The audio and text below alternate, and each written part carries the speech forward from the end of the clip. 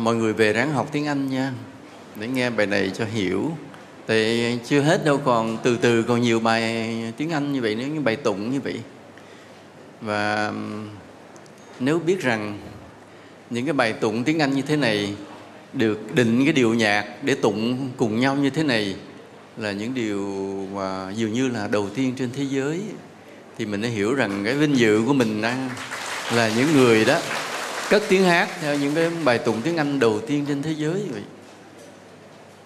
Còn bây giờ các nước thường cái tụng tiếng Bali có cái điệu ngang. Ở Việt Nam mình thì có cái điệu tụng ru hò theo dân ca địa phương. Rồi Đài Loan thì bắt đầu cũng đưa vào nhạc ngũ cung từ từ vậy. Nhưng mà để trở thành một cái âm nhạc hiện đại có tiêu chuẩn thế giới với cái nhạc nền theo kiểu phim bom tấn như này thì đây là bài đầu tiên.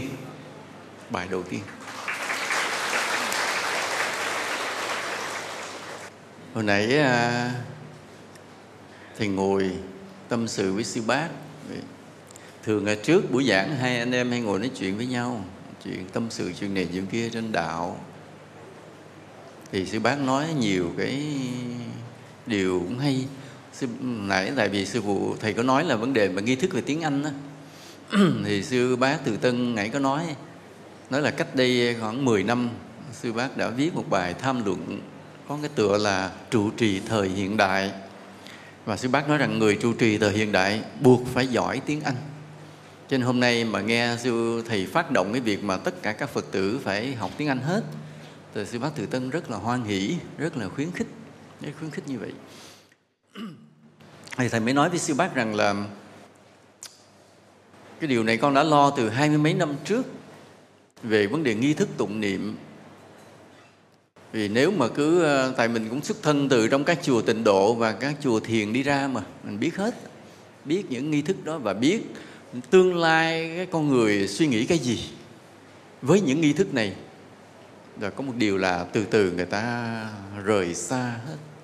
Vì cái ngôn ngữ hiện đại, cái văn chương hiện đại người ta, và cái điệu nhạc, cái cảm thụ âm nhạc của hiện đại từ từ người ta nó khác, rất là khác với những nghi thức mà ta đã theo đuổi cả mấy trăm năm qua. Nó thay đổi hết. Giờ tới lúc rồi là phải đi theo thời đại và đi trước thời đại. Đó là lý do mà thì Việt hóa cái nghi thức tụng niệm hết từ 20 mấy năm trước. Và đến ngày hôm nay bắt đầu phải Anh hóa nghi thức tụng niệm để chúng ta hội nhập vào thế giới và dụ thế giới tới lúc.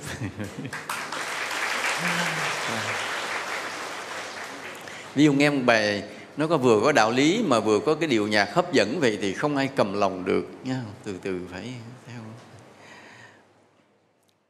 Hôm qua thì giảng ở Vĩnh Long, nói một điều thế này: thế đạo Phật coi về chứ đang suy tàn trên khắp thế giới. Coi vậy đang suy tàn. Một vị trong cái giáo hội mình khi có một buổi họp thường niên đã đứng lên báo cáo là theo cái sự quan sát thống kê thì tất cả tín đồ các chùa đều suy giảm. Tất cả các chùa trừ một chùa, và nói thẳng tên chùa mình ra luôn, trừ một chùa.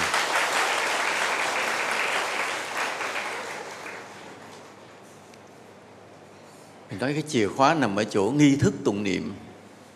Chìa khóa nằm ở chỗ đó, đạo lý nằm ở trong đó.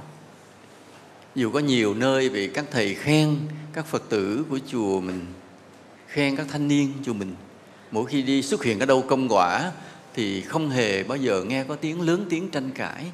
Mà việc gì ta chê là mình làm hết. Nhà vệ sinh là vô dọn, rác là vô dọn, cơm nước bưng tới nơi tới chốn. Người ta cũng không thắc mắc, không biết đâu ra mà có những người Phật tử tuyệt vời như vậy, phụng sự công quả. Nó cái chìa khóa nằm ở chỗ nghi thức tụng niệm. Mỗi ngày ta đều tụng những bài kinh mà mình hiểu được. Và những bài kinh nó có những đạo lý, nó thay đổi, xây dựng tâm hồn mình được. Thì từ từ cái đạo lực, đạo hạnh, đạo tâm mình lớn lên dần. Mà cái đạo lực, đạo hạnh, đạo tâm lớn lên dần thì nó biến thành cuộc sống, biến thành hành động liền. Nó biến thành cái khát khao được phụng sự, được cống hiến. Có nhiều người khi biết đạo rồi thường trong đầu mơ ước gì? Con ước mơ con sẽ làm phước thật nhiều.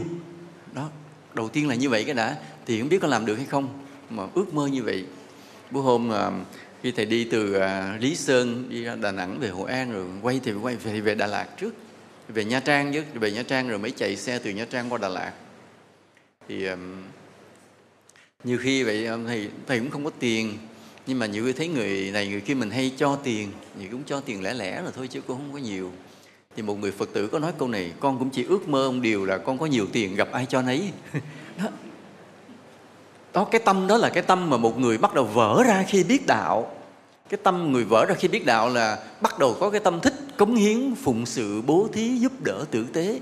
Ý niệm đó ta có, ta chưa làm được đâu, nhưng ý niệm nó phải có.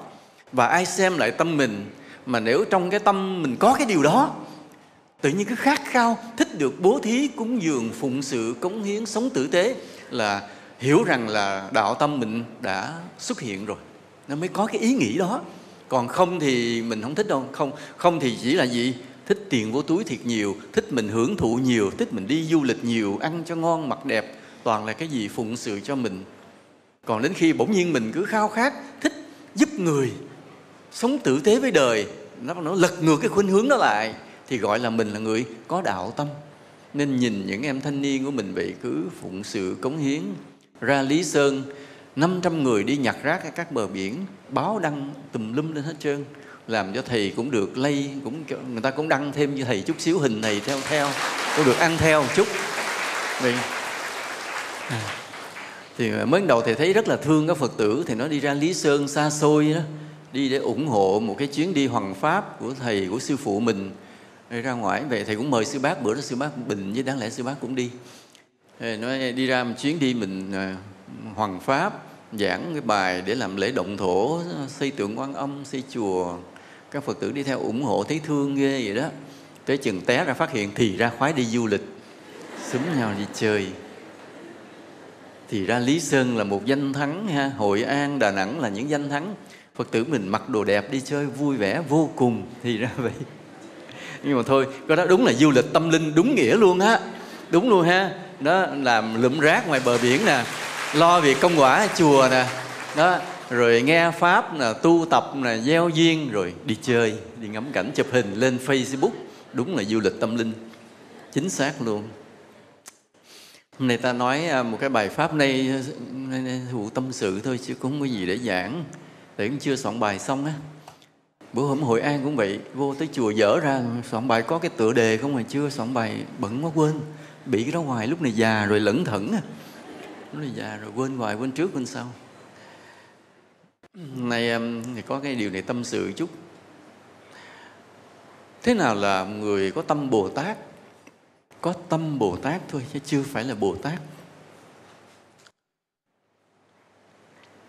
Người có tâm Bồ Tát là thường có hai điều. Điều thứ nhất là mình có cái lý tưởng tu tập giác ngộ giải thoát. Cái lý tưởng nó rất là mạnh. Còn hiểu sơ sơ thì không phải ạ. Cái lý tưởng, cái sự thôi thúc khủng khiếp.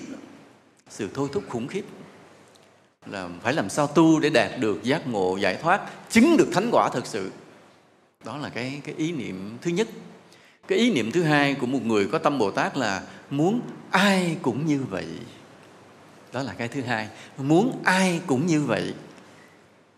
Cái khi nào ta có đủ hai tâm này thì ta được gọi là ta có tâm Bồ Tát.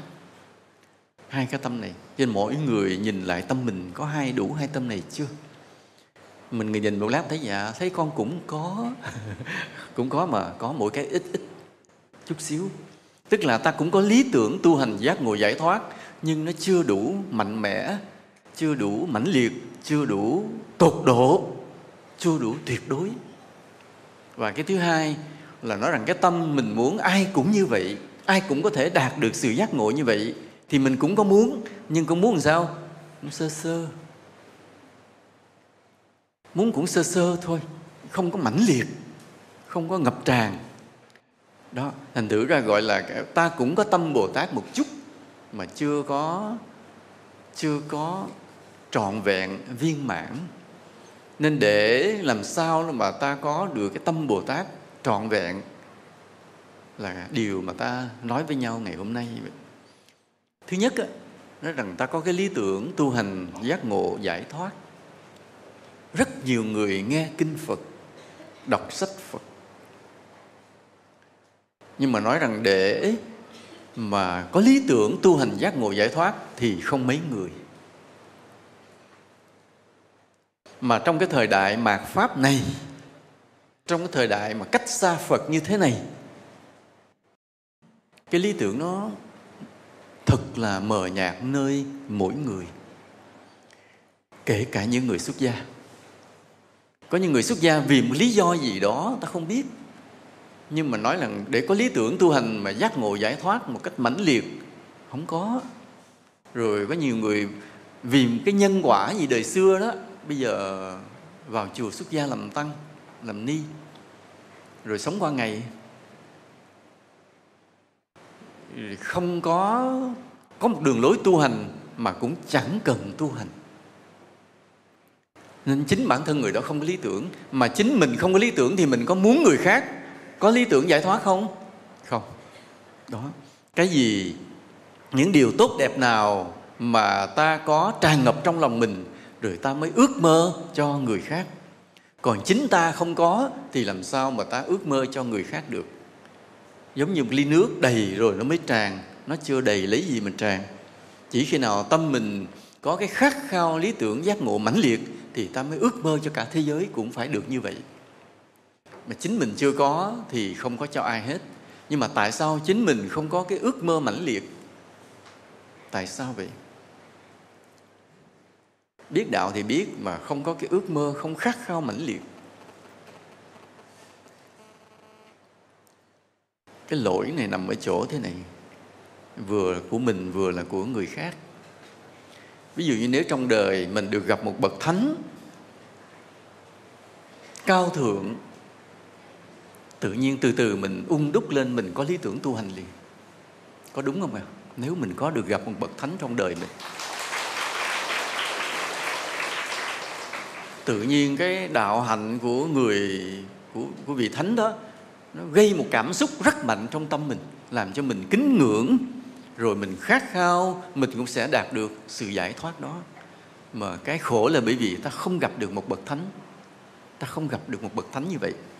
Rồi ta chỉ đọc phớt qua kinh điển, cho nên không đủ để thắp dậy trong tim ta một cái ước mơ về sự giác ngộ. Ví dụ bây giờ nói mình gặp Phật chỉ là bức tượng, thì mình cũng cố gắng mình hiểu đạo theo như Thầy dạy, thì lễ Phật với lòng tôn kính, thì nuôi dưỡng từ từ. Chứ nếu mình gặp Phật thật sự thì chỉ trong một giây thôi, một sát na mình bỏ tất cả theo Phật liền. Cái sức hút của Phật như thác cuốn. Hoặc là ta gặp một vị A-la-hán thực sự ở cuộc đời này, trong một tích tắc ta bỏ hết tất cả để tu tập liền. Thế gian trở thành vô nghĩa liền.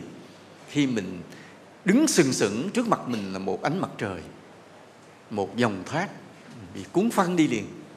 Nhưng mà ta không đạt được, ta không có được cơ hội đó, ta không có được một bậc thánh vĩ đại trước mắt mình.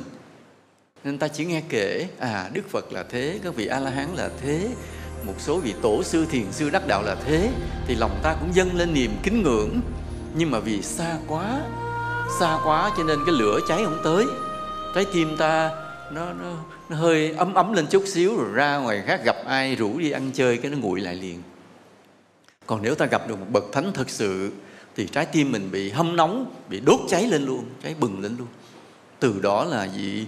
Hạt giống giác ngộ giải thoát gieo vào tâm ta, nó lớn lên, mạnh lên từng ngày từng giờ. Mà khi nó mạnh đủ rồi thì ta xuất hiện thêm cái ước mơ thứ hai, làm sao cả thế giới này cũng phải như vậy. Thì lúc đó ta được gọi là người đủ tâm Bồ Tát. Đủ tâm Bồ Tát. Nên ở đây là cái khát khao ban đầu về sự giác ngộ giải thoát á. Ta là những người thụ động. Ta là những người thụ động. Hễ gặp được đạo lý, gặp được bậc thánh thì nó sẽ xuất hiện. Còn nếu không gặp được một bậc thánh, không gặp được đạo lý thì nó không có. Và ta là người thụ động trong cái thế giới này. Chứ không phải lỗi tại ta, lỗi tại các ông thánh không chịu xuất hiện giữa cuộc đời này cho ta gặp. Lý do là như vậy. tất cả chúng sinh đều bị thiệt thòi bởi một cái lỗi là những vị thánh không chịu xuất hiện cho ta gặp. Nhưng mà mới đầu mình trách các ngài. Trái tim con cũng là trong trắng nha, ngây thơ và như hoa hướng dương, sẵn sàng đón ánh mặt trời, nhưng tại không có ánh mặt trời, cho nên là trái tim con nó cũng là tối tăm vậy đó. Vậy thôi, là tại không có mặt trời, không có các bậc thánh đến với cuộc đời con. Chứ nếu có những bậc thánh đến với cuộc đời con thì con cũng tu dữ lắm mà, chứ không chơi đâu. Như vậy mình cũng trách như vậy. Cái điều trách nó cũng đúng. Tuy nhiên nó còn có một cái điều này nữa, là những bậc thánh hết sức là đắn đo khi các ngài đến với trần gian. Khi các ngài đến với trần gian, các ngài sẽ đem lại lợi ích cho chúng sinh, nhưng mà làm sao cũng đẩy rất nhiều người xuống địa ngục luôn. Sao vậy? Tại vì những cái điều xấu ác, họ không bao giờ thích sự tốt đẹp xuất hiện trên thế gian này. Vì cái người mà họ bán quán nhậu thì họ thích mấy người mà ăn chay kiêng rượu không? Không, nên ai nói điều đó là kẻ thù của họ, cái quán của họ. Rồi cái người mà cứ thích bán số đề thì có thích mấy người mà tu theo cái hạnh là không tham lam không? Không, phải cần người ta tham người ta mới mua số đề. Vậy mà những cái thế lực đó nó không ít trên cuộc đời này. Do đó khi một bậc thánh thiện xuất hiện giữa cuộc đời này, trở thành cái mục tiêu của sự chống phá, tiêu diệt, hãm hại. Và những người mà có cái ý định mà tiêu diệt, chống phá, hãm hại những bậc thánh thì kết quả làm sao? Chết xuống địa ngục sạch. Đây là một điều mà các bậc thánh cũng không nỡ. Vì sự có mặt của mình mà làm cho rất nhiều chúng sinh bị đọa. Nên các ngài rất là cân nhắc. Và cuối cùng các ngài mới quyết định chọn lựa. Thôi, cái đứa nào nó không phải thánh, thảy nó xuống đại diện mình thuyết pháp ha. Đứa nào nó xấu xấu, ốm ốm thì nó không phải thánh, thả nó xuống trần gian. Thì người ta có ghét nó, người ta cũng không có tội lắm. Và hy vọng rằng là nó cũng gieo được những cái đạo lý vào trong cuộc đời này. Đó là cái mưu mô của các bậc thánh, và cũng là cái thiệt thòi cho chúng sinh, là chúng ta không có được một bậc thánh thực sự giữa cuộc đời này. Rồi nhiều người thấy thầy giảng hay, đôi khi cũng khen thầy, chắc thầy cũng thánh. Không, đó là nỗi oan nhất đời của thầy. Thầy có nhiều nỗi oan đó. Nhiều cái người ta nghĩ xấu mình cũng là oan, mà người ta nghĩ tốt mình cũng là oan. Không có đúng. Đố ai biết thầy là gì?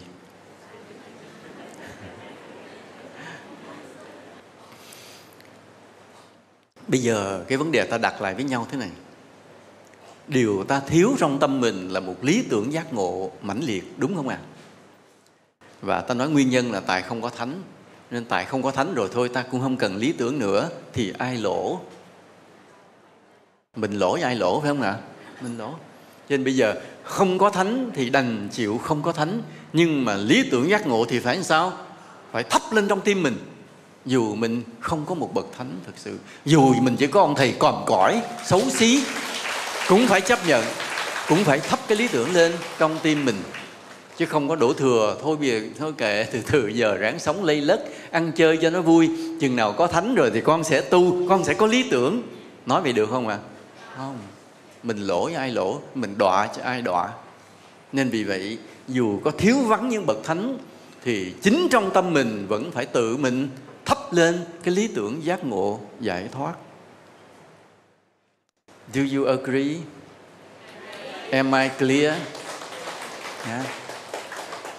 Đồng ý không? Phải nha. Đó, có mấy người nói yes, vào già nói yes được đó, dễ sợ chưa?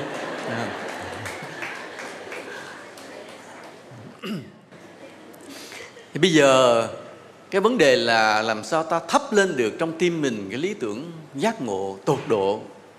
Thầy vừa dùng chữ tột độ chứ không có hơi hơi à nha. Không hơi hơi là nghỉ chơi à nha. Phải làm sao? Absolutely nha. Phải perfect, completely nha. Phải hoàn toàn, phải tuyệt đối chứ không có chuyện mà hơi hơi. Nhưng mà để có thể thắp lên được cái lý tưởng tuyệt đối như vậy thì ta không có thánh á, Không có tấm gương, không có sự xúc cảm á, thì ta phải làm cái gì? Phải hiểu giác ngộ là gì cái đã. Phải hiểu. Khi nào ta hiểu được sự giác ngộ là gì, hiểu cho rõ ràng, hiểu cho chuẩn xác, tự tâm mình bừng lên cái lý tưởng liền. Không cần ai kêu và không cần phải cố gắng. Không cần cố gắng. Không cần cố gắng. Cái hay của cái trí tuệ là như vậy. Cái hay của trí tuệ là tự nó thúc đẩy, nó dẫn dắt tình cảm và hành động của ta. Không cần phải con phải ráng tin đi, con phải ráng tin là như vậy là thành Phật. Không cần tin.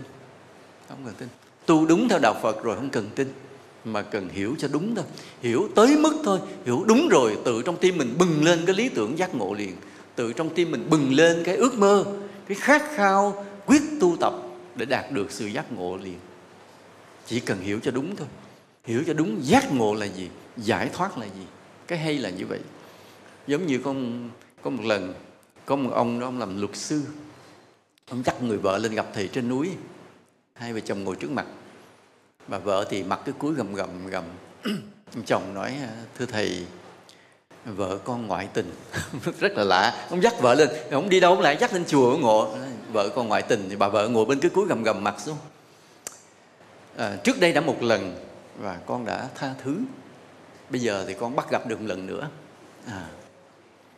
Và dắt vợ lên đây thì rất là khó xử, khổ ghê vậy đó.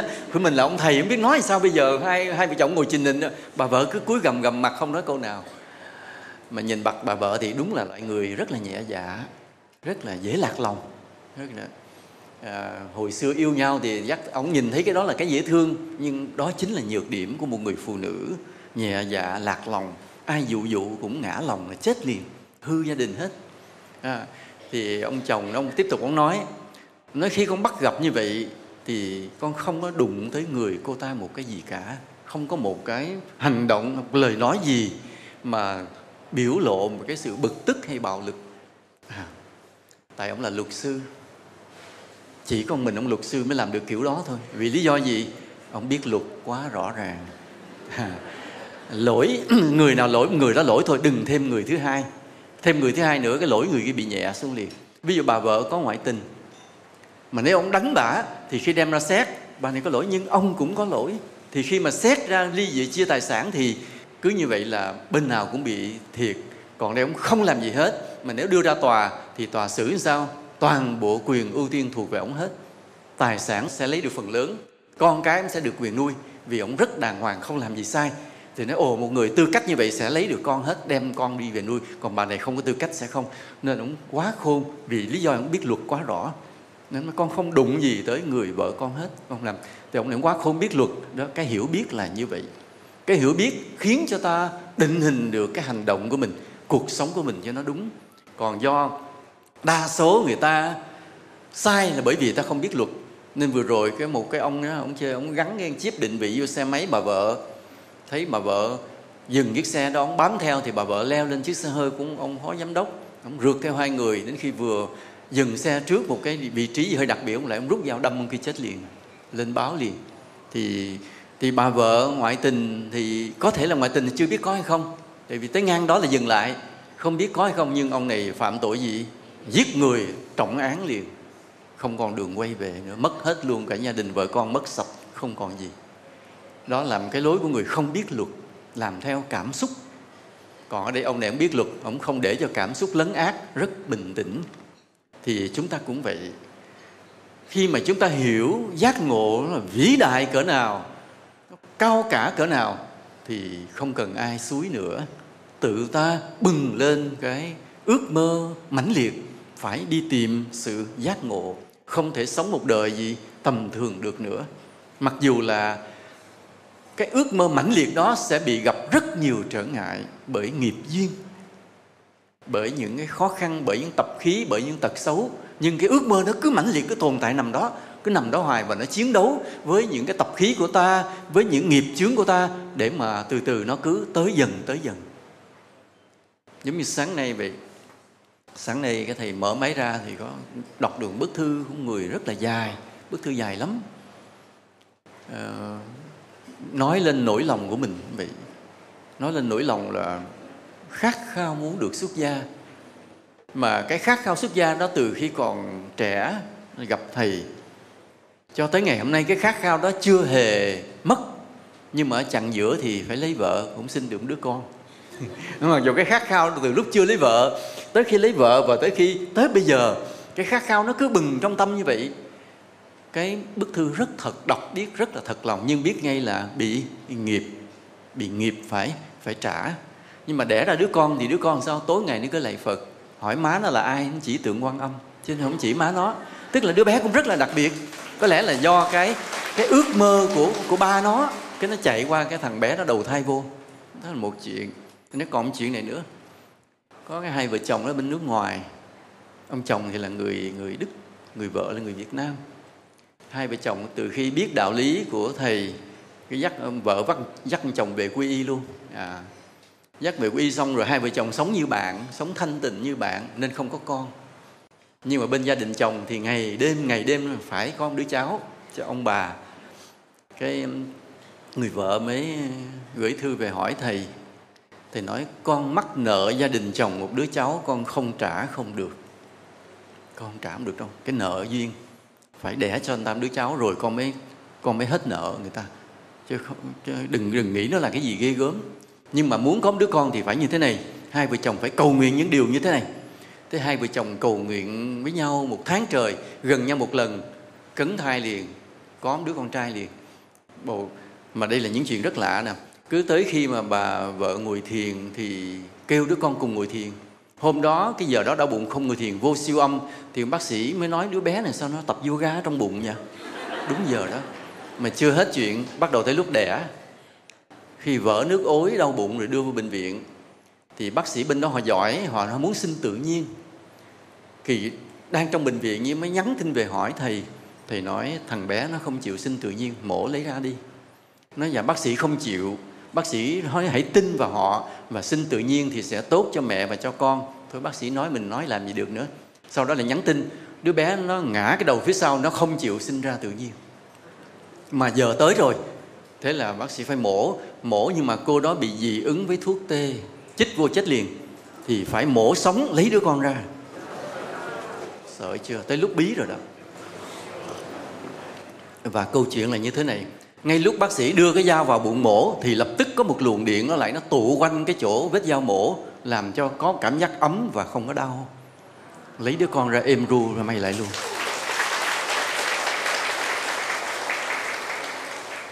Có những điều rất là lạ trong cuộc đời làm ta phải tin là sự mầu nhiệm là có thật, không phải là không.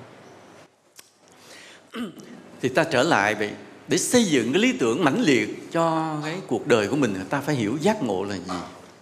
Vậy giác ngộ là gì? Giác ngộ là hết vô minh, phải không ạ? Hết vô minh nghĩa là gì? Là hết chấp ngã. Hết chấp ngã nghĩa là gì? Hết những bản năng xấu, hết những triền cái xấu, hết những tập khí xấu. Và sau nữa, thành tựu được tam minh lục thông. Đó là nguyên tắc căn bản. Vì nói cho tới cuối cùng rồi, Đức Phật luôn luôn lấy tam minh lục thông ra để xác định một sự giác ngộ, chứ không nói lý thuyết nữa. Ban đầu thì nói lý thuyết rất nhiều. Nói lý thuyết hết vô minh, hết chấp ngã, là nhìn mọi việc thấy như thật, tự tại, thoát luân hồi. Tất cả cái đó đều là lý thuyết. Nhưng mà phải có một kết quả thực tế là gì? Tam minh lục thông. Nên trong một bài kinh thì có một người ngoại đạo mới hỏi Đức Phật là thầy của tôi nói rằng một người giác ngộ là một người có tri kiến tỉnh giác khi thức cũng như khi ngủ. Thì chúng tôi tin rằng Sa môn Gotama cũng là một người như vậy, cũng là một người có tri kiến, có tỉnh giác, có sáng suốt khi thức cũng như khi ngủ. Đức Phật bác liền. Đức Phật nói không. Nếu nói về Như Lai, phải nói rằng Như Lai có tam minh lục thông. Đó là một sự xác chứng như vậy, thực tế. Chứ còn nói những điều khác đều là lý thuyết. Nên đó là lý do mà khi xưa, khi bắt đầu thầy vào thầy học đạo, tu hành, thì cứ lờ mờ thắc mắc cái chỗ này. Thầy nói cái thiền của Trung Hoa, đây là những điều như thế này. Lý thuyết rất là nhiều, lý thuyết khủng khiếp. Nhưng mà qua tới thiền của Đức Phật thời xưa, tam minh lục thông, cụ thể, không có nói chơi. Phải nhớ được vô lượng kiếp của mình, phải thấy được sự luân chuyển của tất cả chúng sinh theo luật nhân quả, và phải thấy rõ đạo lý tứ diệu đế. Cụ thể như vậy, chứ không có nói mơ mơ. Không có nói cái này có cũng như không, cái kia không cũng như có. Nó toàn là lý thuyết không. Sắc bất dị không, không bất dị sắc. Sắc tức thì không, không tức thì sắc. Toàn là lý thuyết không. Nhưng Đức Phật không nói cụ thể, tam minh lục thông đàng hoàng. Đó mới là giác ngộ. Thì ta phải hiểu cho tới tận cùng của sự giác ngộ như Phật dạy. Hiểu cho đúng thôi. Hiểu cho đúng rồi, từ từ ta nhìn lại tâm mình, ta mới thấy rằng cái điều mà Phật dạy là giác ngộ quá vĩ đại, quá cao thượng. Còn ta thì trôi lăn, ngụp lặng, khổ đau. Lúc đó ta mới thấy rằng ta không còn một con đường thứ hai để đi. Con đường nào cũng chỉ là đi tạm cho vui thôi. Ví dụ như mình có gia đình rồi, thì cái việc mà ta lo tròn bổn phận với gia đình làm con đường tạm để đi, không phải là con đường cứu kính. Ví dụ người làm kỹ sư thì ta làm tròn bổn phận của mình đối với cái xã hội, đối với đất nước, đối với ngành nghề, và đó cũng chỉ là con đường tạm để đi, không phải là con đường cứu kính. Rồi một người, ví dụ như một người làm thầy giáo dạy học thì rất là tận tâm với nghề, truyền đạt kiến thức cho học sinh, làm đầy đủ bổn phận, nhưng mà đó cũng chỉ là con đường tạm để đi. Còn cái cứu kính tột cùng thật sự vẫn là gì? Vẫn là phải giác ngộ, không có con đường khác. Ta hiểu như vậy rồi, trong tâm ta từng ngày nó cứ, cái ý niệm nó cứ lớn dần, tới lúc nó mãnh liệt vô cùng, và không gì có thể ngăn được. Nói không gì có thể ngăn được, mà cũng coi chừng lấy vợ đó. Giống như, vì sao? Vì tập khí và nghiệp chướng vẫn còn, nó cũng bao vây, nó phá, nó phách. Nên phải sao? Phải làm rất nhiều công đức, lễ Phật, thương đời, giúp người, làm bao nhiêu công đức lành để chống lại được cái tập khí, chống lại được cái nghiệp chướng đang ngăn trở cái lý tưởng của mình. Rồi cái lý tưởng nó lớn dần theo năm tháng, cho đến tới khi ta nhìn thấy mọi người. Ta nhìn thấy mọi người, người ngu kẻ trí, người giàu kẻ nghèo, người sang kẻ hèn, đủ thứ hết, và lòng ta bắt đầu làm sao? Yêu thương. Bắt đầu thấy cái tâm yêu thương và thấy rằng tất cả mọi người đều đau khổ giống nhau. Nước mắt ai cũng mặn và máu ai cũng đỏ. Coi vậy chứ rồi sao? Ai cũng đau khổ cả. Hiểu cái điều đó rồi, lòng ta khởi lên một cái lòng bi mẫn, thương yêu. Lúc đó nó xuất hiện ý niệm thứ hai là làm sao? Muốn cho cả cái thế gian này đều tu hành giác ngộ. Muốn cho cả thế gian này tu hành giác ngộ. Và muốn cho điều gì? Muốn cái thế giới này thành một loại trường học về giác ngộ. Chúng sinh nào đầu thai lên thành người đều trở thành một cái học trò trong ngôi trường lớn này. Ai cũng sẽ hướng về tu hành giác ngộ hết. Chứ không còn cái cảnh mà đầu thai lên làm người rồi lại sao? Lại gây những cái ác nghiệp để rồi đọa lạc trôi lăn. Ý như vậy. Mơ ước về một thế giới mà ánh sáng Phật Pháp chói lòa, bừng sáng và tồn tại vĩnh viễn. Lúc nào trong tâm ta cũng là như vậy. Mà nếu tất cả mọi người đều cùng có cái tâm Bồ Tát đó, đều cùng có cái ước mơ đó, thì điều đó sẽ trở thành sự thật. Điều đó sẽ trở thành sự thật. Nên cái ta cần là cái nhân đầu tiên là trong cái tâm của mỗi người. Hồi sáng như vậy, hồi sáng Sư phụ Từ Tân cũng nói điều đó. Sư phụ Từ Tân nói, đã đi tu rồi thì phải có nhẹ cái tiền bạc, mà cái quan trọng là làm sao cho Phật tử biết tu hành. Sư phụ Từ Tân mới nói rằng trải qua nhiều năm rồi nghiệm cái điều đó rất là thấm thía.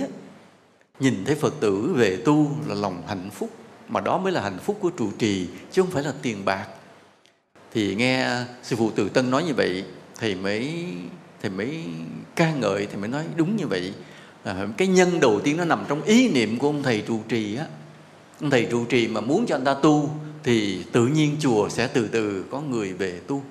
Còn ông thầy trụ trì mà muốn tiền thì sẽ có tiền đó.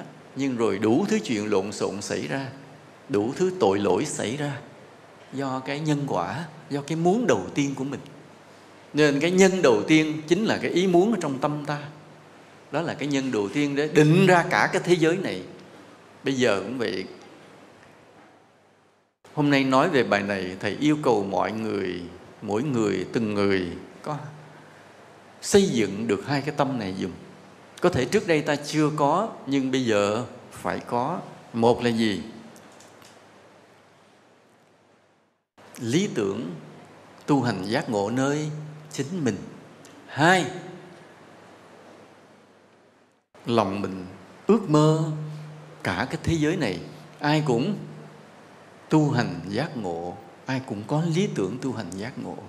Xây dựng hai cái ý niệm này trong tâm thật là mạnh dùm thầy. Đến chi vậy?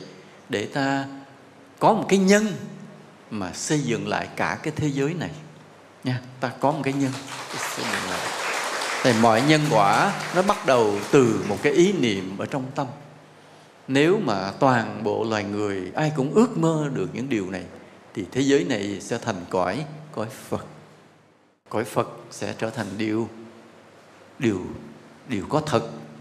Buddha's mansion, Buddha's world will come true. Thầy vừa mới yêu cầu mỗi người bồi dưỡng, tu tập để xuất hiện trong cái tâm mình hai điều này. Vậy làm được không?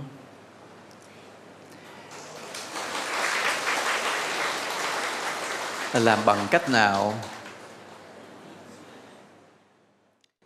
Đầu tiên là chính mình có lý tưởng cái đã. Nhưng mà muốn chính mình có lý tưởng thì phải làm sao?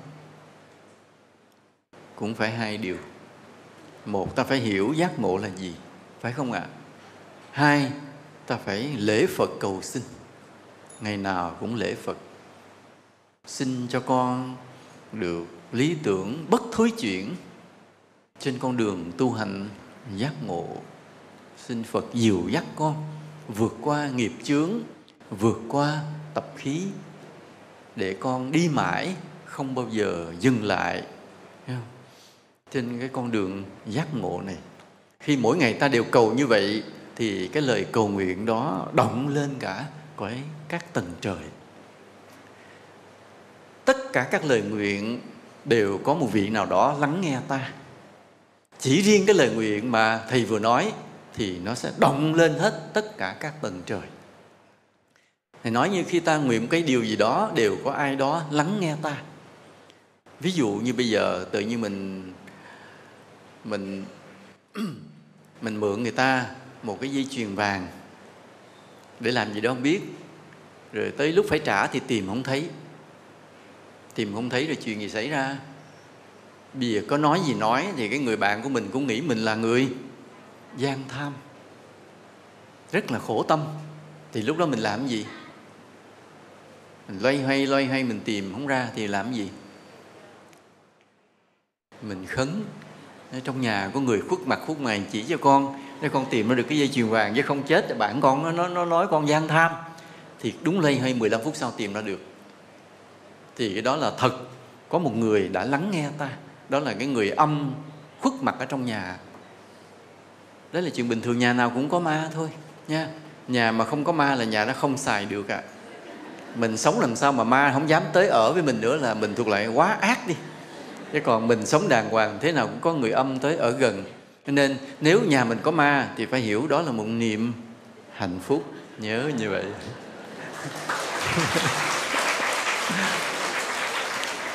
Nghe vô kể thầy ơi, sao đêm ngủ nhà con có tiếng đi lột cột? Nó ồ vậy là con là người tốt, ma mới về ở với con. Còn nhà con dạ không có một bóng ma nào, ăn ở xong thất đức dữ vậy trời, ma không dám về ở với mình nữa là thất đức quá. Nên nhớ nha, ma là niềm hạnh phúc, niềm yêu thương, nhớ như vậy. Và đúng lúc đụng chuyện cần kêu có, cái người ta giúp mình tìm ra được cái dây chuyền đó, rồi mình đem mình trả bạn bè đó. Một lời cầu nguyện mình coi về chứ đều có ai đó lắng nghe vậy. Rồi ví dụ thế này, Ví dụ như nói mai mình đi chùa Từ Tân để nghe Pháp tu hành, mà rồi lỡ một cái có điện thoại gọi, bác cả hấp hối, có thể là chiều nay chết, em về gấp. Một bên mình thì cái tình nghĩa là bác cả không thể không về, nhưng mà chùa Từ Tân tu hành mình rất muốn đi. Lúc đó mình mới khấn xin cho bác cả con đừng chết để con đi chùa. Thì có ai đó đã lắng nghe điều này, khiến bỗng nhiên bác cả ông cựa mình dậy, cái ông khỏe khỏe, cái kia gọi điện thôi không sao, thế em bác cũng khỏe rồi thì khoan từ từ về. Tại vì ông sợ về ở lâu nằm dây nằm dưa đó cũng không có chuyện gì. Thế là mình đi chùa thoải mái, xong về tới chiều về tới nhà ông chết rồi, chết liền. Thế nhờ về mình đi chùa xong là bên kia kéo dài làm cái ảo có ai đó tác động khiến cho ông giống như khỏe lại, để cho dòng họ đừng kéo mình về, cho mình được đi chùa êm thấm. Rồi sau đó nhưng mà sao bỗng nhiên trở lại cái chết liền. Thì tự nhiên mình đi chùa được, rồi mình về nhà không bị ai trách là không người bạc tình bạc nghĩa đó. Như vậy cái lời cầu nguyện mình xin là xin cho con được đi chùa này đã có người nào đó lắng nghe. Thường như vậy thì khi những lời cầu nguyện của ta ít nhiều gì với tâm thành đều có ai đó lắng nghe, có ai đó phù hộ. Nhưng chỉ riêng cái lời cầu nguyện mà như thầy vừa nói vậy, xin Phật dìu dắt con, gia hộ cho con có được cái lý tưởng tu hành giác ngộ, đời đời không thoái chuyển. Xin đưa con vượt qua những tập khí, những nghiệp chướng, để cho con được tiến bước từng ngày trên con đường tu hành giác ngộ như vậy. Thì cái lời nguyện đó nó không phải là một ai lắng nghe, mà tất cả các tầng trời đều rung động. Tất cả tầng trời, vì cái lời nguyện đó cao thượng, vì đó là lời nguyện của gì? Của một người phát tâm Bồ Tát. Rồi đến ngày nào đó, đến khi cái lời nguyện nó chín mùi, rồi sự tu tập của ta cứ đều đặn tinh tấn, thì tự nhiên nó có một cái ý niệm thứ hai xuất hiện. Cả cái thế gian này ai cũng đau khổ như ta, người nào cũng sao, cũng đi qua quá nhiều gian nan, bất trắc, khổ đau, phiền muộn, thất bại, đủ hết. Và ngay cả những lúc thành công cũng chỉ là những lúc gì? Ngắn ngủi, tạm bợ. Những lúc mà được yêu thương thì sao? Cũng chỉ là ngắn ngủi, tạm bợ, chóng qua. Mọi cái gọi là hạnh phúc của trần gian, cuối cùng vẫn là vô thường mà thôi. Thấy như vậy rồi ta lại khởi cái tâm thứ hai, ước làm sao ai cũng gì? Cũng có lý tưởng tu hành giác ngộ. Và ta quỳ trước Phật, ta lại xin tiếp một điều nữa. Xin Phật gia hộ cho Phật Pháp sáng soi phủ trùm cả thế giới này, khiến cho tất cả chúng sinh ai cũng có lý tưởng tu hành giác ngộ. Cái lời thứ hai này lại động chi? Động tới 9 tầng trời luôn. Các tầng trời đều rung động bởi lời nguyện này. Và ngay lập tức ta được xếp vào diện quy hoạch đảng viên. Những người mà phát được cái lời nguyện này là được quy hoạch, gọi là cán bộ được quy hoạch đó, là sẽ có chức này chức kia. Đây là ta trở thành gì? Đứa con cưng của Đức Phật. Mặc dù ta chưa chứng thánh quả, mặc dù ta chưa chứng quả Tu Đà Hoàng, nhưng chỉ với cái ước mơ chân thành về hai cái tâm niệm đó thôi, thì ta đã được đưa vào diện cán bộ quy hoạch của Phật. Nhớ như vậy. Giờ nhìn lại trên toàn, không có nói thế giới, tại thế giới nhiều đạo lắm, chỉ nhìn trong đạo Phật thôi, rồi nhìn kể cả tăng ni xuất gia thôi, còn được bao nhiêu người có cái lý tưởng này để đạo Phật có thể mà hưng thịnh phát triển. Vì nếu mà những người xuất gia ở các chùa mà không có cái lý tưởng mãnh liệt về sự tu hành giác ngộ thì sao? Đạo Phật sẽ suy tàn. Mà cái sự thống kê của giáo hội, tất cả các tín đồ các chùa đều vắng, đều giảm cả. Vì trước đây cái chùa đó tới cái ngày mà sám hối có thể 100 người thì ngày nay chỉ còn 20 người. Những người già gần chết, còn những người khác không tới nữa. Không biết lý do tại sao. Đố ai biết lý do tại sao? Vì cái smartphone trong đó nó đủ tất cả những điều hay ho của cuộc đời. Liên lạc với mọi người, làm ăn, buôn bán, Facebook, giao tiếp, những apply, những tin tức thế giới nó nằm trong đó hết. Nên ta thường hay thấy cảnh mà 3-4 người ngồi với nhau, mỗi người ôm cái smartphone. Bởi vì nói chuyện với nhau không có gì để nói, trong smartphone có nhiều điều để xem hơn. Và trong đôi mắt em, smartphone là tất cả. Và chùa mất sức hấp dẫn. Vì người ta sao? Bị smartphone hấp dẫn rồi, thu hút rồi, họ không cần tới chùa nữa. Có đúng không? Thế tại sao mọi người ở đây vẫn đến đây, không ở nhà cầm smartphone mà coi? Tại sao? Tại sao? Tại vì ở đây có cái gì đó hay hơn smartphone. Đúng không ạ? Như vậy thực sự cái giá trị của Đạo Phật hay hơn smartphone nhiều. Nhưng mà các chùa chưa khai thác được điều đó, cho nên người ta về người ta ôm cái smartphone hơn là đi chùa. Các chùa chưa khai thác được, mà Từ Tân thì khai thác được. Như vậy để làm sao mà các chùa khai thác được cái giá trị của Phật Pháp, để cho mọi người họ nhìn, họ thán phục, họ yêu mến, họ hướng về hơn cả smartphone, là do đâu? Do trụ trì. Có 3 điều này. Có 3 điều mà smartphone có thể không có. Một là đạo đức thực sự.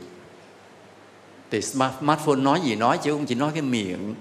Còn nếu một ông trụ trì có đạo đức, đó là một tấm gương sáng, làm cho mỗi khi ta đến gần, ta cảm nhận được cái niềm tin, hạnh phúc, sự ngưỡng mộ, sự yêu mến. Và ta cứ thích đến hoài. Mỗi khi gặp vị trụ trì đó, dù gặp từ xa, lòng mình đã thấy gì? Nhẹ nhàng, hạnh phúc. Dù chưa được nói chuyện, nhiều khi nói chuyện cũng không có thời gian nói, nhưng mà thấy mặt là đã thấy cưng rồi, thương rồi. Có không nào? Có, nó có như vậy. Làm cho người ta cứ thích đến chùa. Thứ nhất, yêu lý do thứ nhất là đạo đức.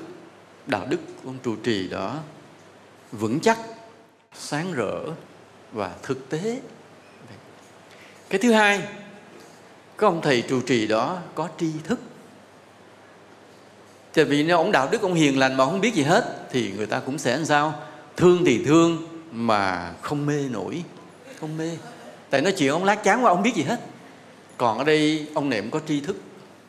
Ông có tri thức, ông nhìn trước cả những điều mà khoa học chưa nói tới, ông biết trước luôn, ông nói trước luôn.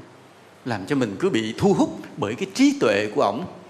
Làm cho mình thấy tới chùa đã hơn, nghe ông nói những cái điều đã hơn.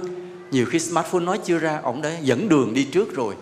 Gọi là cái yếu tố thứ hai để ta hấp dẫn, ta tìm đến chùa, vì ông trụ trì có tri thức.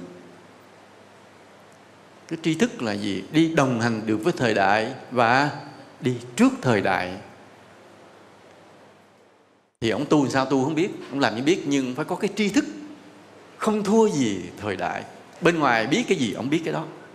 Nhưng mà vậy mất công học không? Có phải mất công phải học không? Để nuốt được khối lượng khổng lồ thế giới có cái gì ông thầy trụ trì biết hết, thì có vậy là ông phải ngồi ông đọc sách hết ngày này qua ngày kia không? Nếu mà đọc vậy làm gì thời gian còn tu? Nên cái tri thức đó, cái trí tuệ mà đó, nhìn hết cả thế gian đó, là cái trí tuệ tự nhiên của người tu. Thoáng một cái biết hết liền, không cần phải nói nhiều, chả cần phải đọc nhiều. Đoán trước được, nhìn thấy trước được hết. Thì cái đó, cái mà làm cho mọi người thích, hấp dẫn, ngưỡng mộ, và thấy chùa lúc nào cũng cao hơn mình một bậc. Mình có smartphone gì cỡ gì, gặp thầy nói những điều smartphone chưa bao giờ nói nổi, mê liền. Ông vừa có đạo đức, ông vừa có tri thức. Tới chùa mình vừa cảm mến cái đạo đức, mà vừa được học được rất nhiều những tri thức mới lạ. Ví dụ bây giờ rác nhựa đầy cả cái thế giới này, đầy cả đại dương này, và nó đang nhiễm từ từ vào sao? Vào các sinh vật biển, và nó sẽ đi vào gì? Vào bụng con người sẽ bị nhiễm nhựa, mà con người sẽ bị nhiễm những hạt nhựa nhỏ, những hạt nhựa nhỏ thấm vào máu rồi, thì từ từ một là con người sẽ biến thành người nhựa, hai con người bị bệnh không sống được, bị bệnh độc. Cái nó tác hại lớn như vậy. Mà nhựa thì người ta phân phối thoải mái, đụng chút là xài túi nhựa đầy thoải mái hết, rồi không biết để làm gì, quăng nó trôi ra đại dương, nó đi vòng sinh vật biển, nó quay trở lại cái miệng con người. Đâu có ngờ rằng cái túi ni lông, túi nhựa mình quăng ra ngày hôm nay, 10 hôm sau nó vô miệng mình lại, đi vào máu mình lại. Một là mình sẽ trở thành một giống loài mới, đó là người nhựa, nói năng nhựa, làm gì cũng nhựa, rất khó chịu. Hai là mình phát bệnh độc, mình chết liền. Thì bây giờ làm sao? Đó. Thu gom tái chế, phải không ạ? Thu gom tái chế rồi làm gì? Xài nữa hả? Xài nữa rồi vất nữa, rồi cứ sản xuất nữa, không được. Rồi thêm một nguy cơ nữa là trái đất nóng, nước biển dâng lên và đồng bằng sông Cửu Long đang bị chìm. Đồng bằng sông Cửu Long bị chìm thì diện tích trồng lúa của ta làm sao? Mất. Diện tích trồng lúa mất thì sao? Cái ngành sản xuất lúa của ta sẽ tụt xuống và có khi ta đói ăn. Chỉ vì nước biển dâng lên, mặn xâm lấn sâu. Giờ phải làm sao? Phải trồng lúa thủy canh không lệ thuộc đất. Tại lúa mà trồng bám xuống đất thì đất bị nước biển ngập, cho nên phải trồng lúa thủy canh, giống như trồng rau trong các nhà thủy canh vậy đó. Rau nghiên cứu được rồi thì lúa không khó. Ta sẽ trồng thủy canh và cần những diện tích rất là lớn mới có sản xuất được nhiều lúa. Và diện tích lớn ở đâu? Lấy rác nhựa ra làm thành những cái bè nha. Trồng lúa lên trên đó, có nước dinh dưỡng được kiểm soát, nên ta không có bị tốn nước nhiều, không sợ bị hạn hán, không sợ bị năm nay nước ít quá, vô đồng không đủ, ít phù sa quá, không. Ta kiểm soát được lượng dinh dưỡng và lượng nước, không có tốn kém nhiều. Và trồng trên bè thì cho nước biển cứ dâng, lúa ta cứ mọc, không sao cả. Đó, như thầy vừa nói là một loại kiến thức của thế gian, nhỏ nhỏ thôi. Nhưng mà những điều này có lạ không? Nghe mới lạ chưa? Những điều này nghe rất là mới lạ tai, phải không ạ? Mới lạ tai nên tự làm cho mình thích thú. Mình tới chùa gặp thầy, thầy có nói những cái điều rất là mới lạ mà rất hấp dẫn, rất thực tế, có lợi cho cuộc sống, cái làm người ta thích tới chùa. Đó là lý do thứ hai. Lý do thứ nhất là đạo đức, phải không ạ? Lý do thứ hai là tri thức. Lý do thứ ba, tâm linh. Ông thầy này, ông có tu thiền, có tập định, tâm ông có thanh tịnh và ông có trực giác. Ông biết được những điều mà con người không biết. Giống như nói gì ông có phép vậy đó. Mê không? Mê liền. Hễ nói ông thầy nào có phép là mình bán nhà bán cửa chạy theo liền. Chứ đừng có nói là, bởi vì cái phép là mê ghê lắm. Nhưng mà dĩ nhiên là chưa chắc là ông thầy ông chứng đạo cao siêu, không phải là có phép nhiều, nhưng có hơi thôi là cũng đủ xài. Nên 3 điều, khi một ông thầy trụ trì mà có được 3 điều, một là đạo đức, hai là tri thức, ba là tâm linh, thì ngôi chùa đó làm sao? Lúc nào cũng đông Phật tử về. Vì sao? Vì 3 điều đó nó hấp dẫn hơn smartphone. Chứ còn ngày hôm nay, khi mà các chùa không có 3 điều đó, vô chùa một thời gian phát hiện đủ thứ chuyện tồi tệ trỏng, người ta mất niềm tin về đạo đức. Rất là ngay cái đầu tiên đạo đức không có rồi là chán liền. Cái thứ hai, ông thầy cũng chả biết gì cả. Việt Nam vừa mới thắng Thái Lan 4-0, thầy có biết không? Vậy hả con? Thầy không biết. Cái thầy tưởng Thái Lan thắng Việt Nam 4-0. Chuyện đó xưa rồi. Bây giờ Việt Nam vừa thắng Thái Lan 4-0 đại ca. Hỏi gì ông này cũng không biết, cũng chán. Còn ở đây bây giờ là cái gì ông cũng thoáng qua, ông cũng nắm được. Rồi hỏi vậy, thầy nhận định là tại sao người Việt Nam mình là thắng Thái Lan 4-0? Có phải là tại ông huấn luyện viên mà Hang-seo không? Park Hang-seo. Nói Park Hang-seo thì thầy nhớ lại một lỗi lầm của thầy đối với ổng. Thầy cứ nhắn người để xin lỗi ở ngoài. Thì lần đó thầy đi máy bay gặp ổng, cái thầy nhìn ổng lắc tay, ủa ông này huấn luyện viên. Thầy đến thầy chào và thầy hỏi tên ổng, thầy nói ngược cái tên lộn ổng, làm ổng buồn thầy tới bây giờ. nó ngược. Không buồn. Thầy có gặp người quen, ông đó mới quen làm chung với ông Phật hang seo, thì nói gửi giùm có một cái ông thầy tu Việt Nam về gửi lời xin lỗi vì về phát âm tiếng cái tên ổng nó bị lộn ngược. Rất là hối hận. Nói là có phải là nhờ ông Phật hang seo đó mà làm cho cái bóng đá Việt Nam tiến lên không? Nói thì cũng đúng, nhưng cái quan trọng là cái tinh tế, cái đạo đức ông dạy cho học trò, không cho học trò kiêu ngạo, không cho học trò hưởng thụ, giữ được cái phước. Đó là một yếu tố. Một yếu tố nữa là cái phước toàn dân tộc ta cũng có cái tiến lên. Mà trong cái phước toàn dân tộc ta có cái tiến lên đó là cũng có sự đóng góp của những người mà đi chùa từ tân ngồi thiền nghe Pháp. Tất cả nó phải đồng bộ lên hết. Cho nên không cần ta phải đứng trong màn hình ta réo hò vô, ta chỉ cần đi chùa từ tân ngồi thiền nghe Pháp thôi là ta sẽ đá thắng Indonesia 1-0 và đã thắng Thái Lan 4-0. Chỉ cần ngồi đây tu, không cần la vô. Nên bây giờ ta gặp ông thầy hỏi gì ông cũng không biết thì mình còn ham đi chùa nữa không?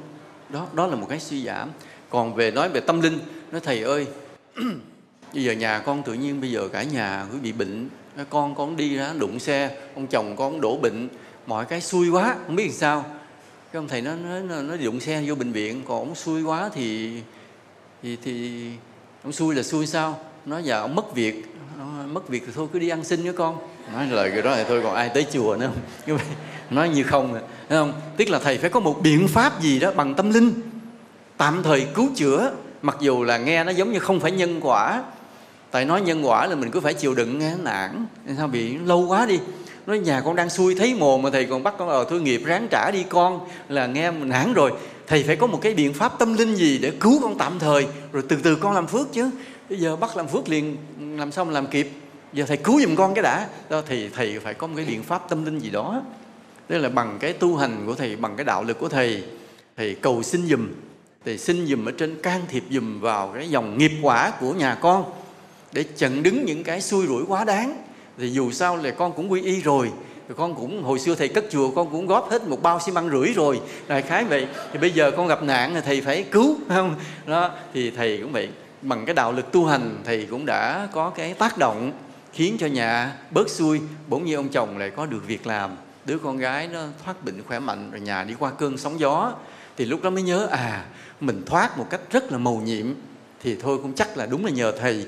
Phải tin, không rõ ràng lắm, nhưng cũng tin là chắc thầy cũng có một cái sức mạnh tâm linh để cứu giúp mình giữa cái dòng đời cực kỳ khổ đau, phiền phức, rắc rối này. Đó, nhờ như vậy người ta còn gắn bó với chùa, phải không ạ? Chứ còn tới thầy trớt lớt không có gì hết. Đạo đức thầy cũng chẳng hơn gì tôi, nói năng hỏi gì thì cũng chẳng biết.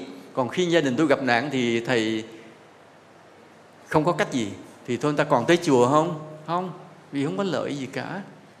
Nên nói đạo Phật ta suy tàn bởi vì trong chùa thiếu 3 điều. Một là đạo đức, hai là tri thức, ba là tâm linh. Nhưng mà để trong chùa có thể có được 3 điều đó, đạo đức, tri thức và tâm linh, thì ông thầy cần cái gì? Ông thầy cần tu cho đúng đường. Tại vì khi ông thầy cũng tu đúng, 3 cái đó nó hiện ra. Ông thầy cũng tu đúng rồi thì đạo đức ông có nè, tri thức ông có nè, tâm linh ông có. 3 cái đó nó hiện ra. Phải tu cho đúng Còn tu sai thì sao? 3 cái đó không có. Đạo đức mất, tri thức kém, tâm linh không nói tới nữa. Phải tu cho đúng. Như vậy khi mà Phật tử không đến chùa, bỏ chùa từ từ, bởi vì chùa thiếu 3 điều: đạo đức, tri thức, tâm linh. Mà chùa thiếu 3 điều bởi vì ông thầy tu mình không dám nói là sai, mà mình chỉ nói chưa đúng. Nói sai người ta giận, nói chưa đúng thôi. Nó chưa đúng. Nhưng mà nó tu theo Phật mà sao chưa đúng? Đúng rồi. Tại vì hiểu nhầm lời Phật dạy. Nó hiểu nhầm sao? Vì nghe Phật nói rằng có 8.400.000 pháp môn. Cho nên mình tu cái gì mình cũng nói là chắc đây cũng là một trong 8.400.000 pháp môn. Cái đó sai đó. Sai là vì sao? Hiểu nhầm là vì sao? Vì Phật nói 8 vạn 4 ngàn pháp môn để tung ra một mẻ lưới gom hết, đưa về lại một điều chung, đó là giới, định và tuệ. Còn nếu mình tôi tu cái gì đó tu mà không đưa về được giới, định, tuệ là hiểu sai lời Phật, tu không đúng. Mà tu không đúng thì không có 3 điều để thu hút chúng sinh: đạo đức, tri thức và tâm linh. Không có 3 điều đó, tu sai. Nên cái mình cứ nói là ôi 8 vạn 4 ngàn pháp môn mà ai đi gì đó đi. Không phải. Nếu mà hiểu như vậy, tức là nói 8 vạn 4 ngàn pháp môn, thành ra 8 vạn 4 ngàn con đường rời xa nhau luôn, rời khỏi cái gốc luôn. Và đạo Phật làm sao? Phân hóa, chia rẽ, tan nát, suy tàn. Còn nếu ta hiểu 8 vạn 4 ngàn pháp môn để rồi gom tất cả lại, đưa về cái chung là giới, định và tuệ, thì cái này hiểu đúng. Và hiểu đúng, tu đúng rồi thì ta có được 3 điều: đạo đức, tri thức và tâm linh.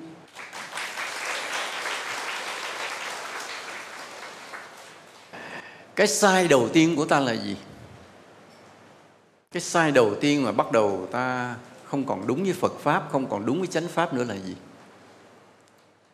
Là cái ngày mà ta rời bỏ thiền định. Tại giới, định, tuệ mà. Ta bỏ cái thiền định là gãy rồi, gãy 3 cái. Không biết giới có giữ được hay không. Nhưng mà không có tu tập thiền định thì ta mất cái tam vô lậu học. Đó là cái sai bắt đầu khởi nguyên từ đó. Vậy từ hồi nào? Khoảng 300 năm trước. Ban đầu tất cả các chùa đều phải tu thiền định cả, từ thời Đức Phật. Tràn xuống các tông phái nào cũng phải tu thiền. Nhưng mà mỗi tông phái có cách tu thiền hơi khác nhau một chút, nhưng đều là tu thiền. Cho đến cái ngày mà người ta không tu thiền nữa thì Đạo Phật bắt đầu đồng hồ đếm ngược, tích tắc là Đạo Phật bắt đầu suy tàn.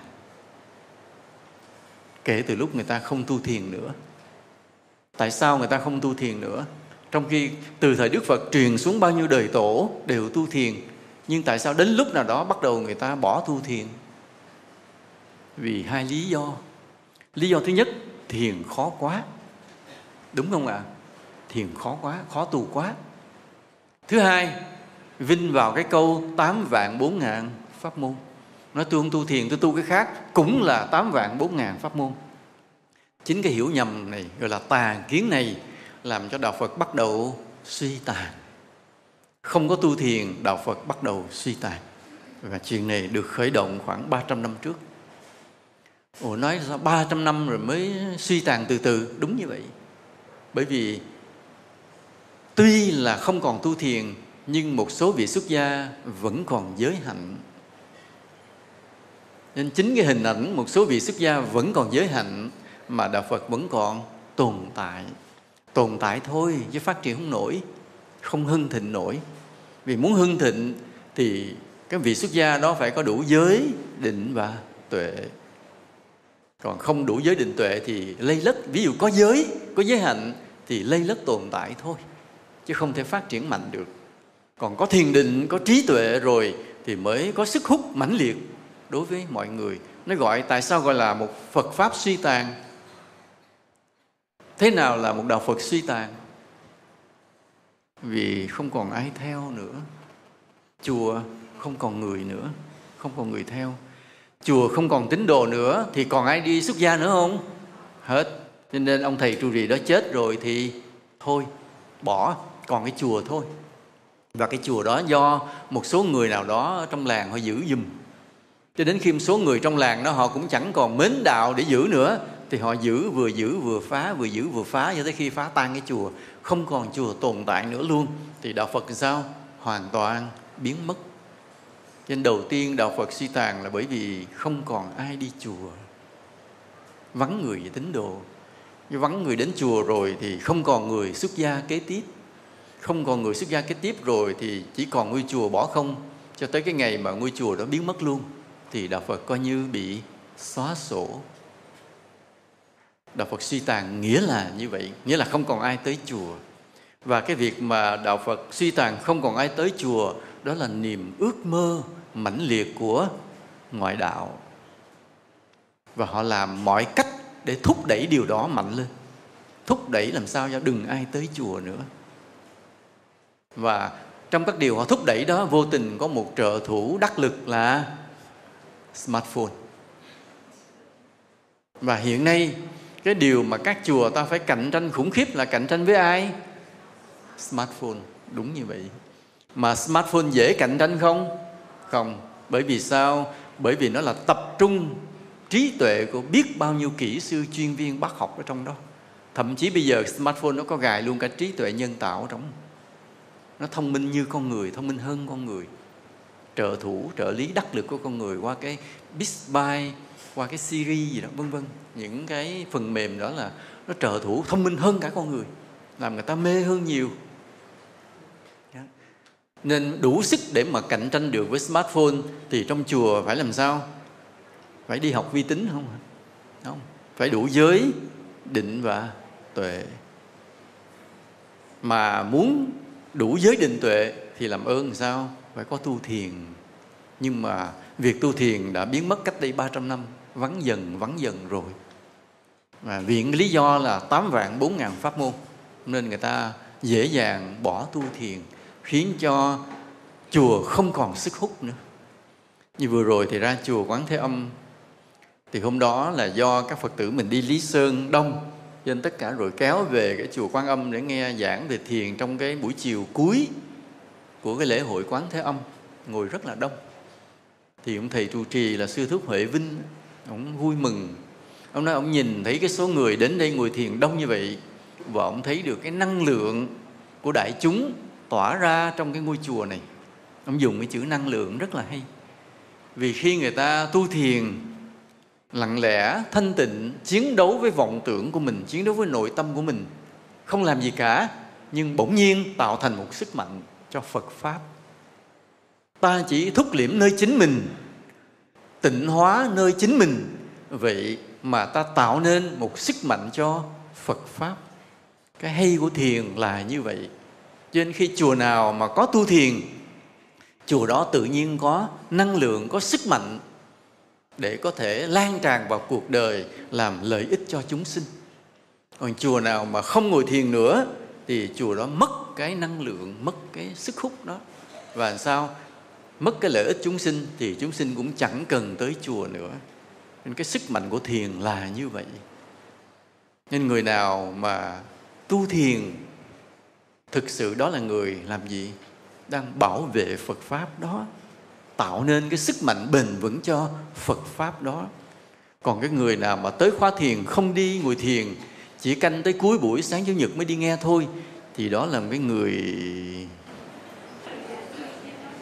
thầy không nỡ dùng cái từ ác độc. Thầy không dám nói cái từ ác độc, mà thì nói ngậm bụng thôi, không nói.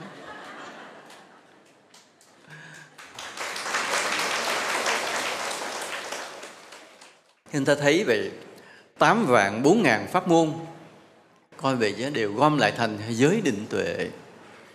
Và Phật Pháp có suy tàn hay hưng thịnh chính là do gì? Do thiền định còn được tu hành bởi tứ chúng. Tỳ kheo ni, ưu bà tắc, ưu bà di, ai cũng ham thích tinh tấn ngồi thiền. Đó là Phật Pháp sẽ còn tồn tại. Bây giờ một số nơi người ta đang dạy thiền mà không cần phải là đạo Phật. Một số hãng như Samsung, một số hãng của Nhật, một số trường học bên Anh, cái trường tiểu học, mấy trăm trường tiểu học bên Anh đưa thiền vào dạy. Ở Tây Ban Nha người ta đưa vào dạy trong nhà trường. Các trường đại học của Mỹ, một số thầy giáo sư dạy thiền. Một số nhà tù Ấn Độ, Thái Lan người ta dạy thiền. Vì sao? Người ta biết rằng thiền là cái tri thức tương lai của nhân loại. Sau này người nào mà không biết thiền thì người đó là một loại con người ở đẳng cấp thấp. Giống như thời nay vậy đó. Ví dụ mình thấy một người hỏi ra cả tuần nay có tập luyện gì không? Không. Ta đánh giá con người đó kém. Ít ra trong tuần phải chạy bộ, phải tập luyện, tập thể dục. Vì tập luyện để giữ gìn cái thể chất của mình, nó là một bổn phận, một nhu cầu và một sự khôn ngoan. Còn cái sống lây lất đi làm việc rồi ăn rồi đi làm việc mà không tập luyện, đó là con người coi vậy người đó kém. Sau này cũng vậy, sau này mọi người có cái gì đủ hết mà thiếu thiền thì người đó làm loại người đẳng cấp thấp. Nên bây giờ vậy, nếu ta tu thiền thì ta đóng góp được hai điều. Một là ta đang bảo vệ Phật Pháp, không cho suy tàn. Hai là ta đóng góp vào cái nền văn minh tương lai của nhân loại. Thì như vậy có phước không? Ta chỉ ngồi, chỉ nhiếp tâm mình, kiểm soát thân mình, vậy mà ta làm được hai cái công đức. Một là bảo vệ Phật Pháp không cho suy tàn. Hai, đóng góp vào nền văn minh tương lai của nhân loại. Có phước không? Rất có phước. Thì ngu gì không làm, ngu gì không tu thiền, phải không ạ?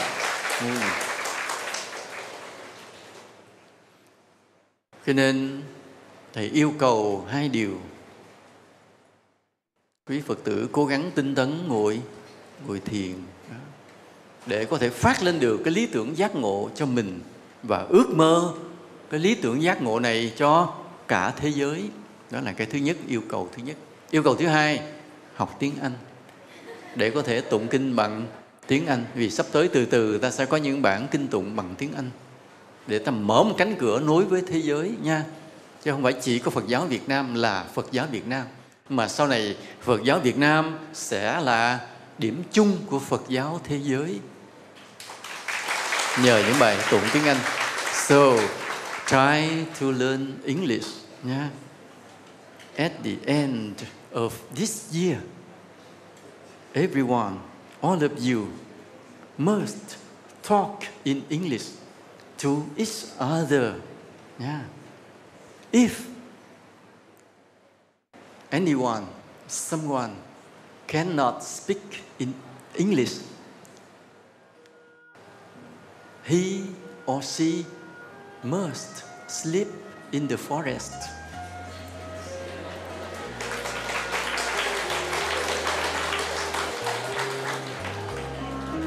Cảm ơn quý vị đã lắng nghe.